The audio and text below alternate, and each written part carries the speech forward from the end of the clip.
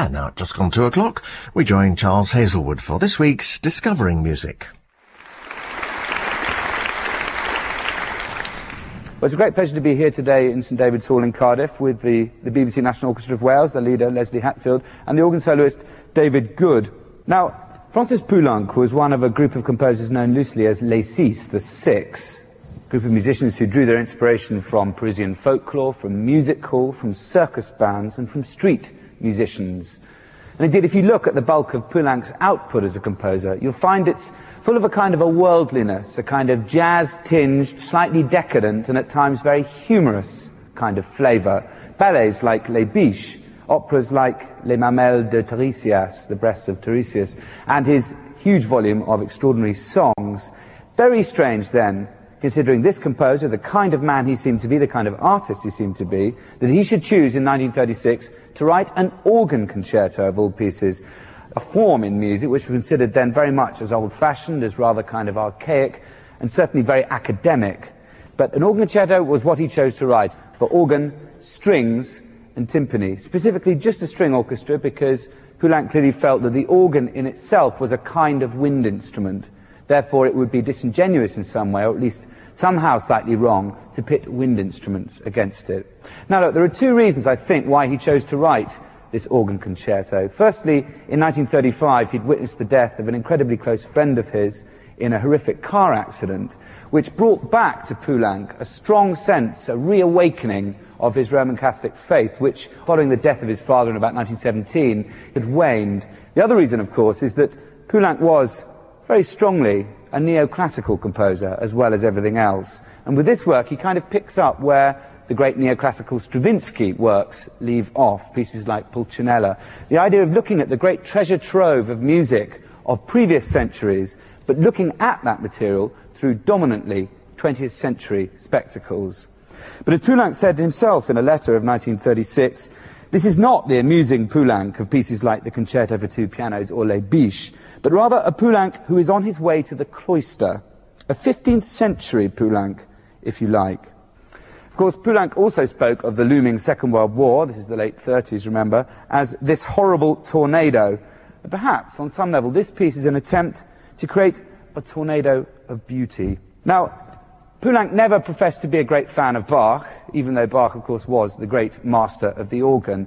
But it's uncanny how the very opening bars, which are thundered out from the organ alone, are so very redolent of Bach's own G minor fantasy. I'm just going to ask David Good to play the first 3 bars, I think, of the Bach Fantasia, followed by the opening 2 bars of the Poulenc, just to feel that strong sense of family connection.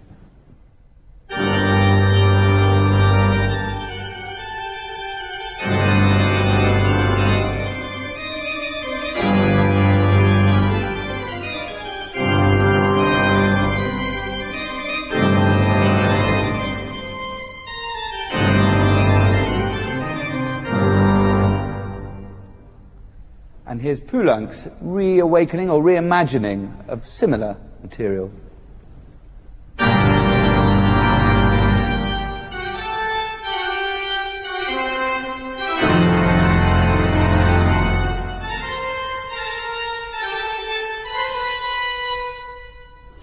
What you also hear in that music, above and beyond the connection to Bach's Fantasia in G minor, is the characteristic use of dotted rhythms, which is so much a feature of the French overture. Quick word about the structure of this work.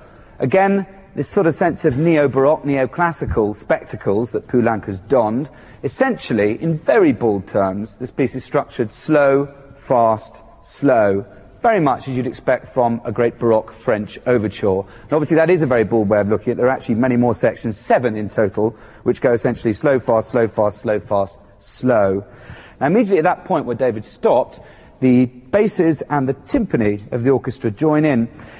And I'm just going to play you the first 4 bars I have now. That's sort of an ostinato, an obstinate figure going round and round, literally just a G and a B flat, therefore a minor third, like a microcosm of a ground bass. A ground bass being another favourite Baroque device, a kind of little motif, a tiny little melodic detail which circles round and round. Let me just show it to you.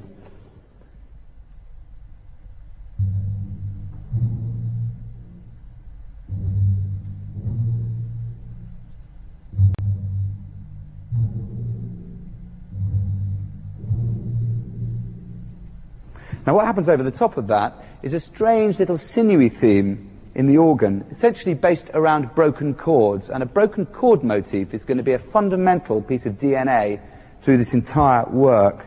Let me put them all together.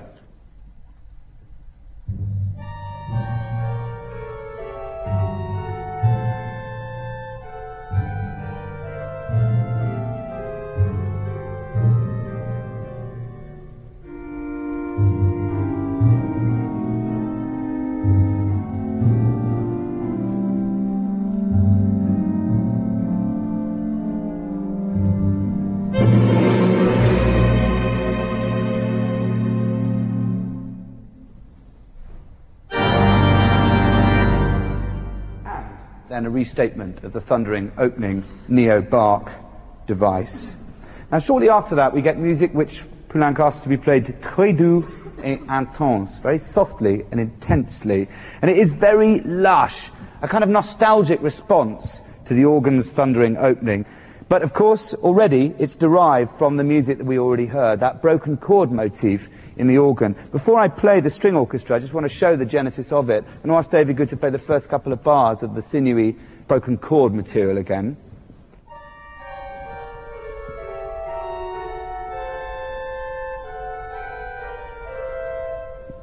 Now, I'm just going to ask him to isolate the particular pitches which then form the basis of the theme we're about to play.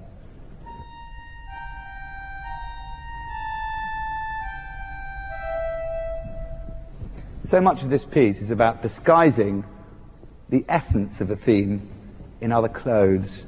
Here it is, très doux et intense.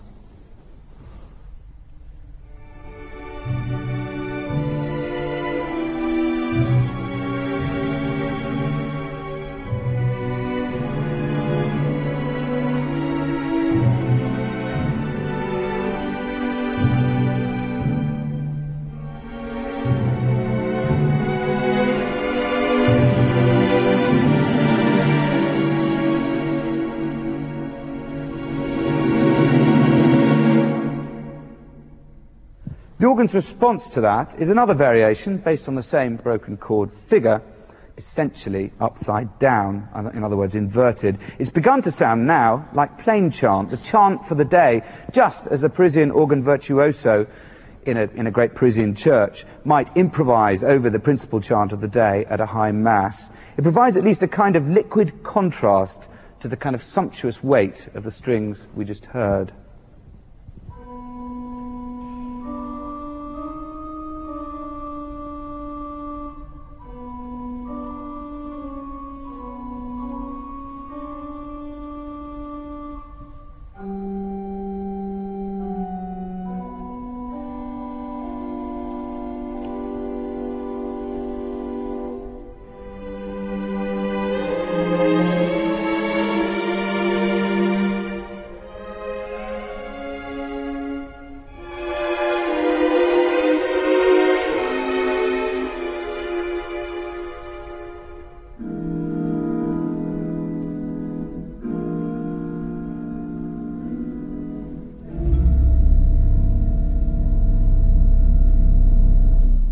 What a delicious chord that is, ladies and gentlemen. A diminished seventh chord, which I'll ask David to play now, but with one foreign body, one extra element, which is an added ninth. So here's the diminished seventh chord as it would be without the addition of the D.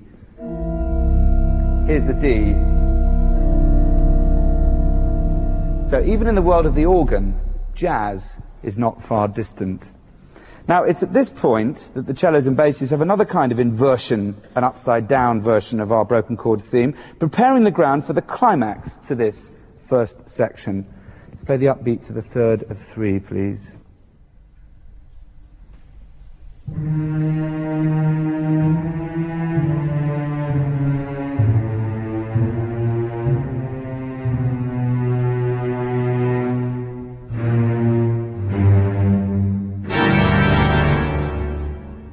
Now here we get that tiny ground bass idea that the basses in the timpani had very near the start of the piece, amplified into a strident pesante.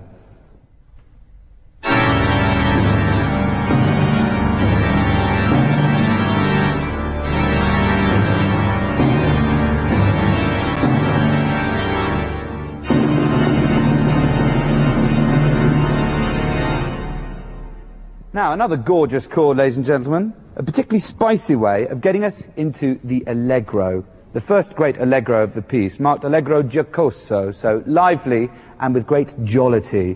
Now, I'm going to play you the first of two motives which occur in this section.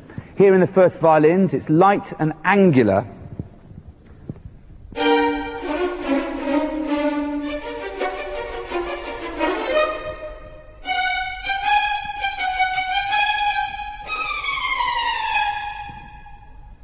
It's almost fairground-like, that music. Essentially, it's just a series of chromatic scales going up or down. It's already a long way from the music of the church. Now, that music is separated by scalic passages you'll hear on the organ. We'll play Tutti now from 4.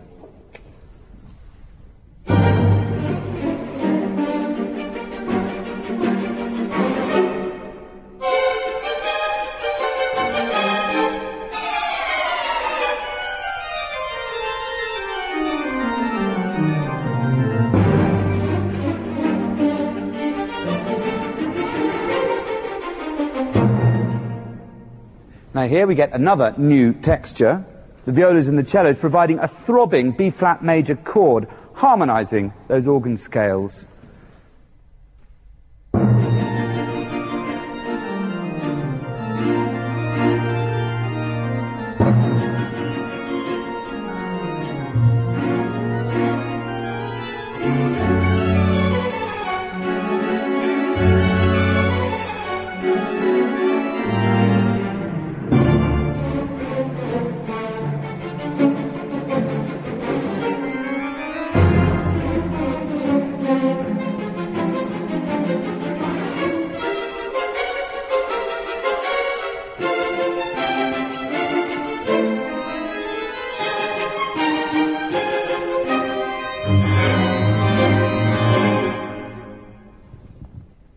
And now you can hear some considerable form of dialogue breaking out between the organ and various parts of the string orchestra. He plays a scale, they answer it. Now, the organ's scalic figure has now evolved into what is essentially a major seventh chord, the second primary motif of this allegro, and important to hang on to in your mind because, again, it's an idea that he returns to.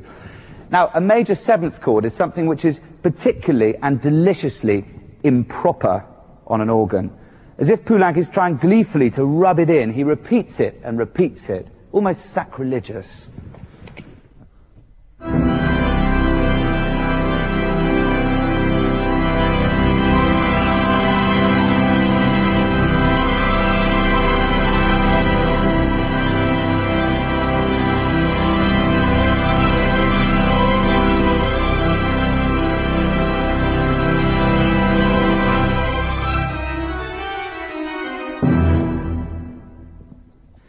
Now, another thing you get a lot in this piece is a delight with butting up a minor chord against a major chord. Real kind of acidic juxtapositions. It's an idea that Poulenc loved, a very simple idea. And I think, again, he must have found it satisfyingly brash in the context, probably, of a church performance of this work.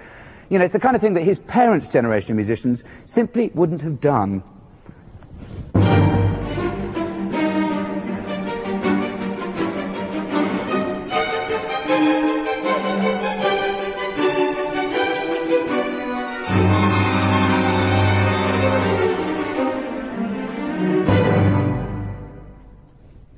Now, a huge major seventh chord ends this section, but listen again to how it is tainted, literally, on the last semiquaver. Let's just hear the last bar of it from David Good.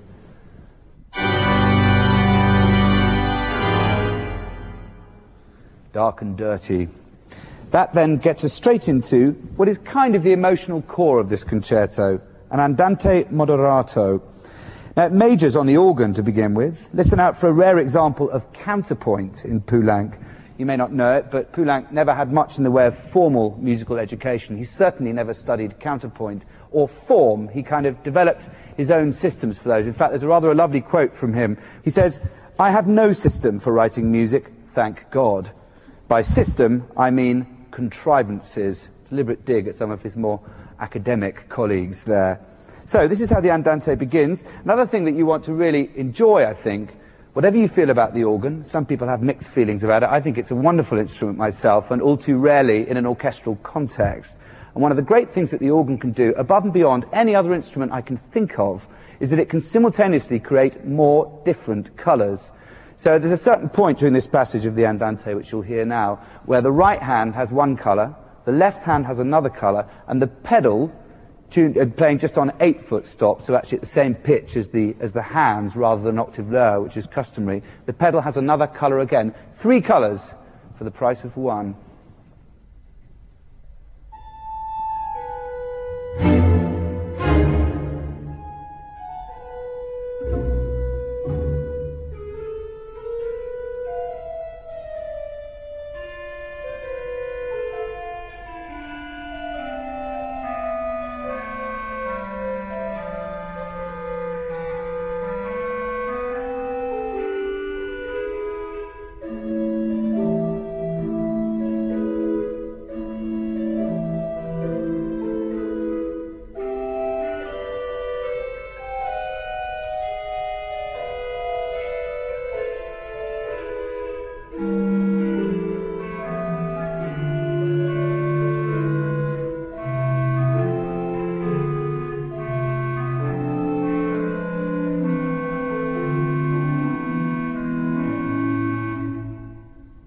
Now at this point, taking a dotted motif idea from the allegro, we get music in the violins. I'm going to show you, just remind you of that dotted rhythm from the allegro as the starting point to this music.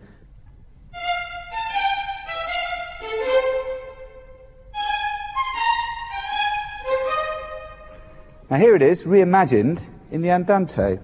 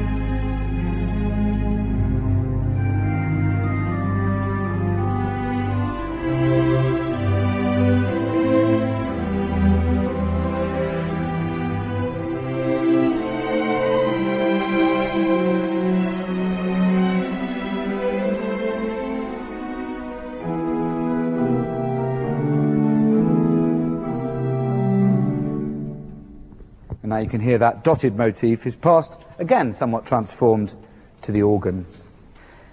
Another variation now, still based on the same kind of arpeggio figure, broken chord idea, quite a light-hearted one, certainly in the context of an organ concerto, one would have thought, in the first violins.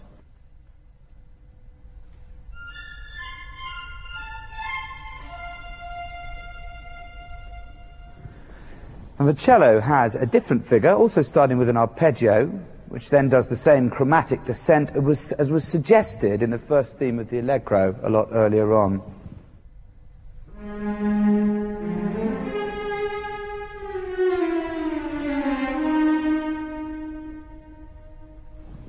All well and good, but when I put it together with the first violins and with the rest of the orchestra, you'll hear Poulenc very deliberately souring the tonality, F major here, by the way, with lots of flat notes in the cello. In other words, false relations. They're effectively blue notes, especially A flat against an F major chord, which of course is full of A naturals.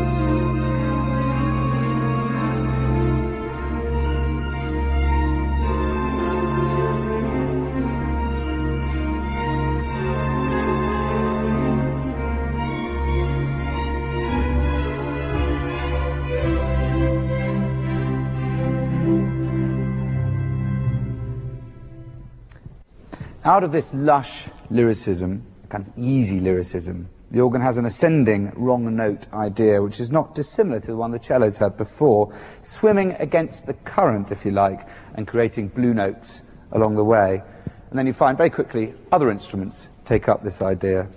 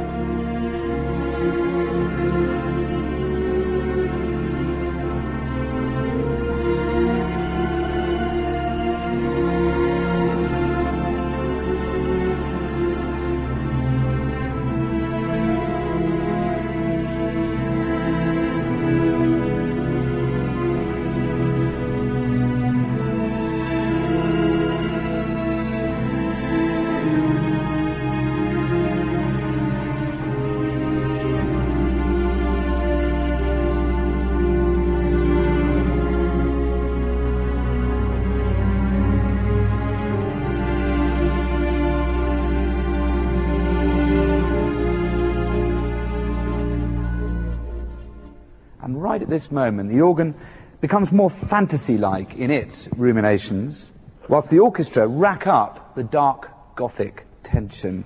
What develops is a bracing and compelling texture. Let me just break it down for you. Firstly, we've got bald arpeggios, once again based around the initial ground bass idea, writ large here. Bald arpeggios in the cellos, the basses, and the pedals of the organ, which over time make their way up the chromatic scale.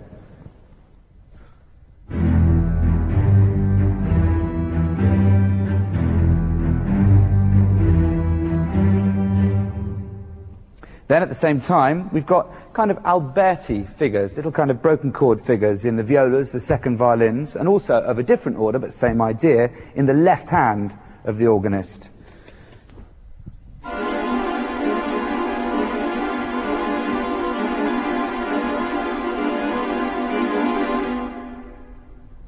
I'll put it all together now, and you hear a lovely kind of chromatic and sort of ensemid line in the right hand of the organ, just beating its way through that dark Gothic texture.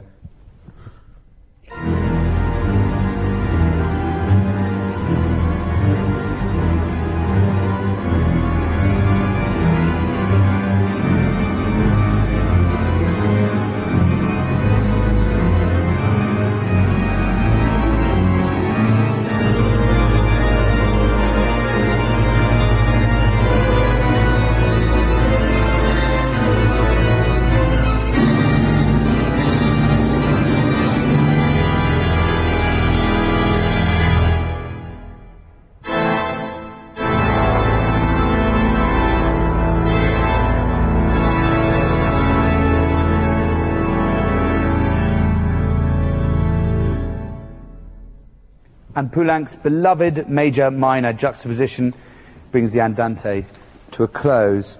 That's followed by another Allegro molto agitato section, which, David, particularly makes me think of Buxtehude's free-form fantasy compositions. Buxtehude, another composer of the Baroque era that Poulenc didn't ever express any great love for, and yet somehow, once again, we find, and I know David agrees with me on this, a very strong family relationship, particularly with a Buxtehude G minor Fantasia. Well, that's right. The opening of the Buxtehude piece, and we don't, I think, know exactly whether Poulenc knew this piece, but it's uncanny that the Buxtehude prelude in G minor begins like this, which, of course, calls to mind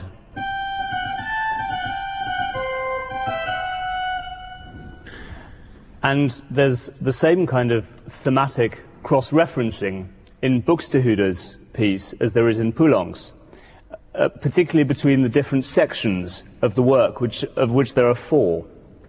So that opening movement also contains a pedal ostinato, which sounds like this.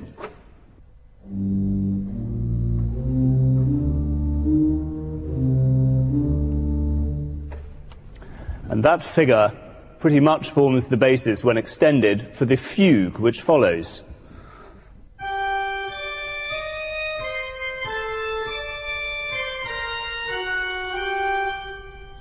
and so on. The end of that theme is slightly new, but it in turn forms the basis for the next section, which has a different pedal ostinato.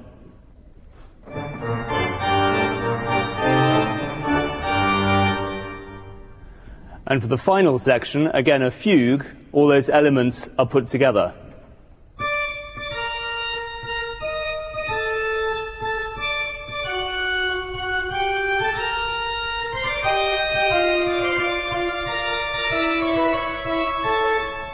And so forth. So it's possible that in some way Poulenc was creating a complete Baroque fantasia in the manner of the mighty North German composers whose music Bach studied himself.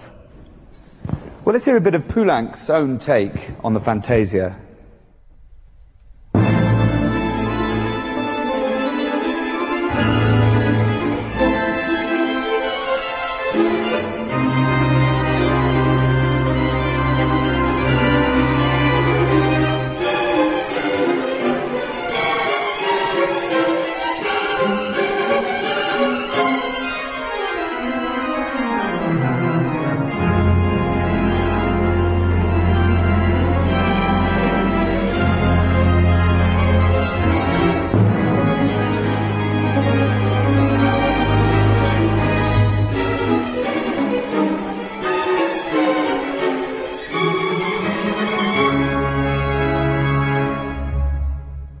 So following the free-form fantasy, there's then a slow section entitled Très calme, almost devotional music, which is reminiscent of that central andante we were looking at earlier, but complete with ever more outrageously sensual harmonies. We almost reach Hollywood.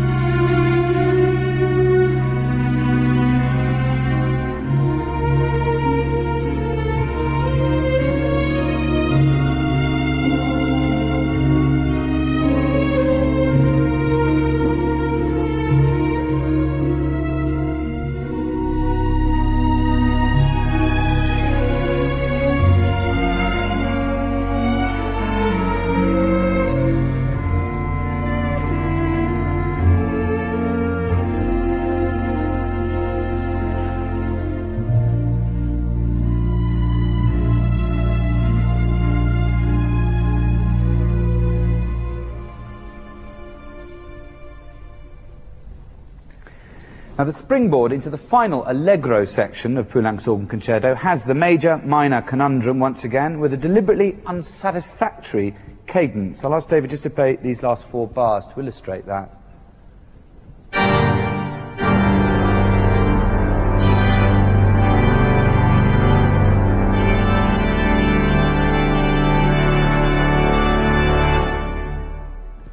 And that catapults us into, as I say, this last allegro, which is where we've gone into an almost kind of hysterical fairground kind of situation. Many of you will remember that great film by Alfred Hitchcock called Strangers on a Train, and there is that nightmarish scene in and around the merry-go-round, the carousel, the big wheel, when she's about to be murdered. You just don't quite know when. This music is absolutely redolent of that. And I suppose at the same time, there's a sense of the kind of impending doom, that horrible tornado Poulenc described in the upcoming Second World War, which is very present in this material. It's hysterical in a burlesque way, but also hysterical in a kind of sense of sheer terror.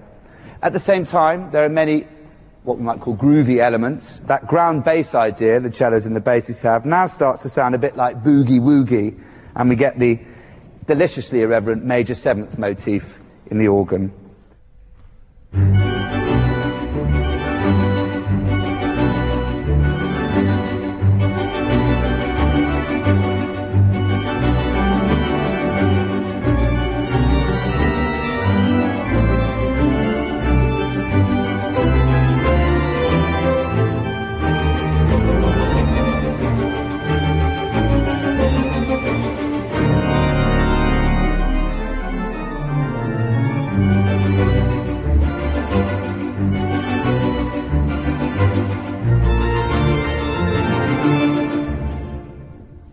Now there's a variation shortly after that in the organ of the andante dotted rhythm you remember from earlier. Just to remind you of it, I'm going to ask the violins to play once again that material.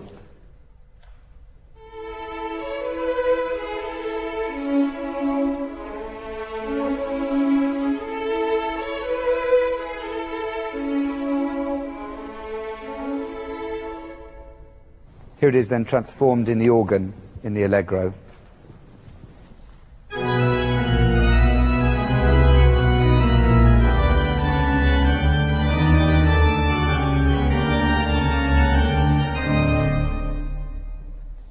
An easy but very wonderful transformation of earlier material. Now there's one other hellish fairground effect still to come in this section. The organ and the violas in a hair-raising carousel call. That descending semitones idea has gone film noir. You could say the whirligig of time brings in his revenges.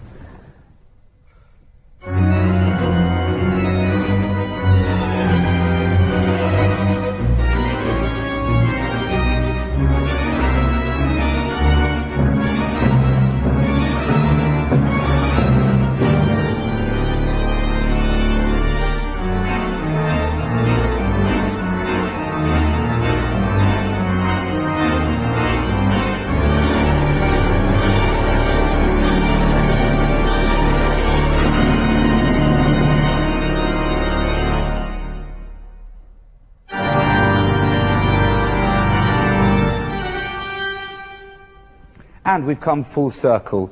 And you realise that the structure of this neo-Baroque work is really just like that French overture I was talking about at the beginning. Essentially, a slow motif or gesture, followed by a sequence of fast ones, and then ultimately the slow device coming back at the end. What follows that is a lush and intense foray-like coda, a plea for peace perhaps, as the dark storm clouds of war gathered across Europe. First of all, let me just show you the deliciousness of this texture. It's actually a solo viola, accompanied, if you like, by the solo organ. A very exotic combination in this chant-like, ultra-devotional sounding melody.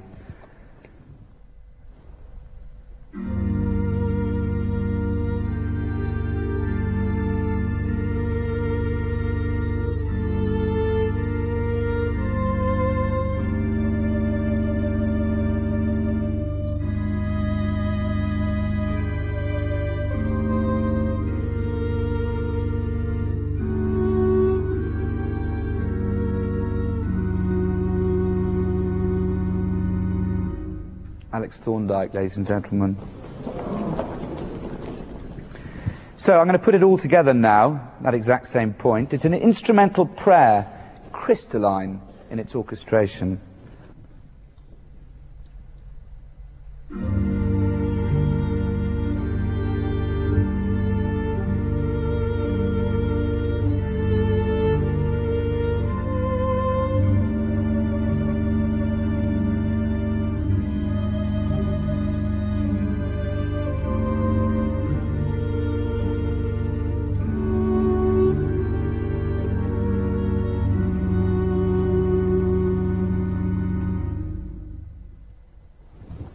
And so the piece darkens to the end, a final burst from the organ and a thundering unison to finish it from the orchestra. So in a way this is one of Poulenc's most architecturally compelling works, perhaps because of its cyclical shape, this sense of the slow going to fast, coming back to slow. It draws the listener in and on, I think, from beginning to end. It is, as we discussed, a bit like a Baroque organ fantasia in its alternation of moods and the free development of ideas, but also, I think, quite like maybe a Liszt symphonic poem.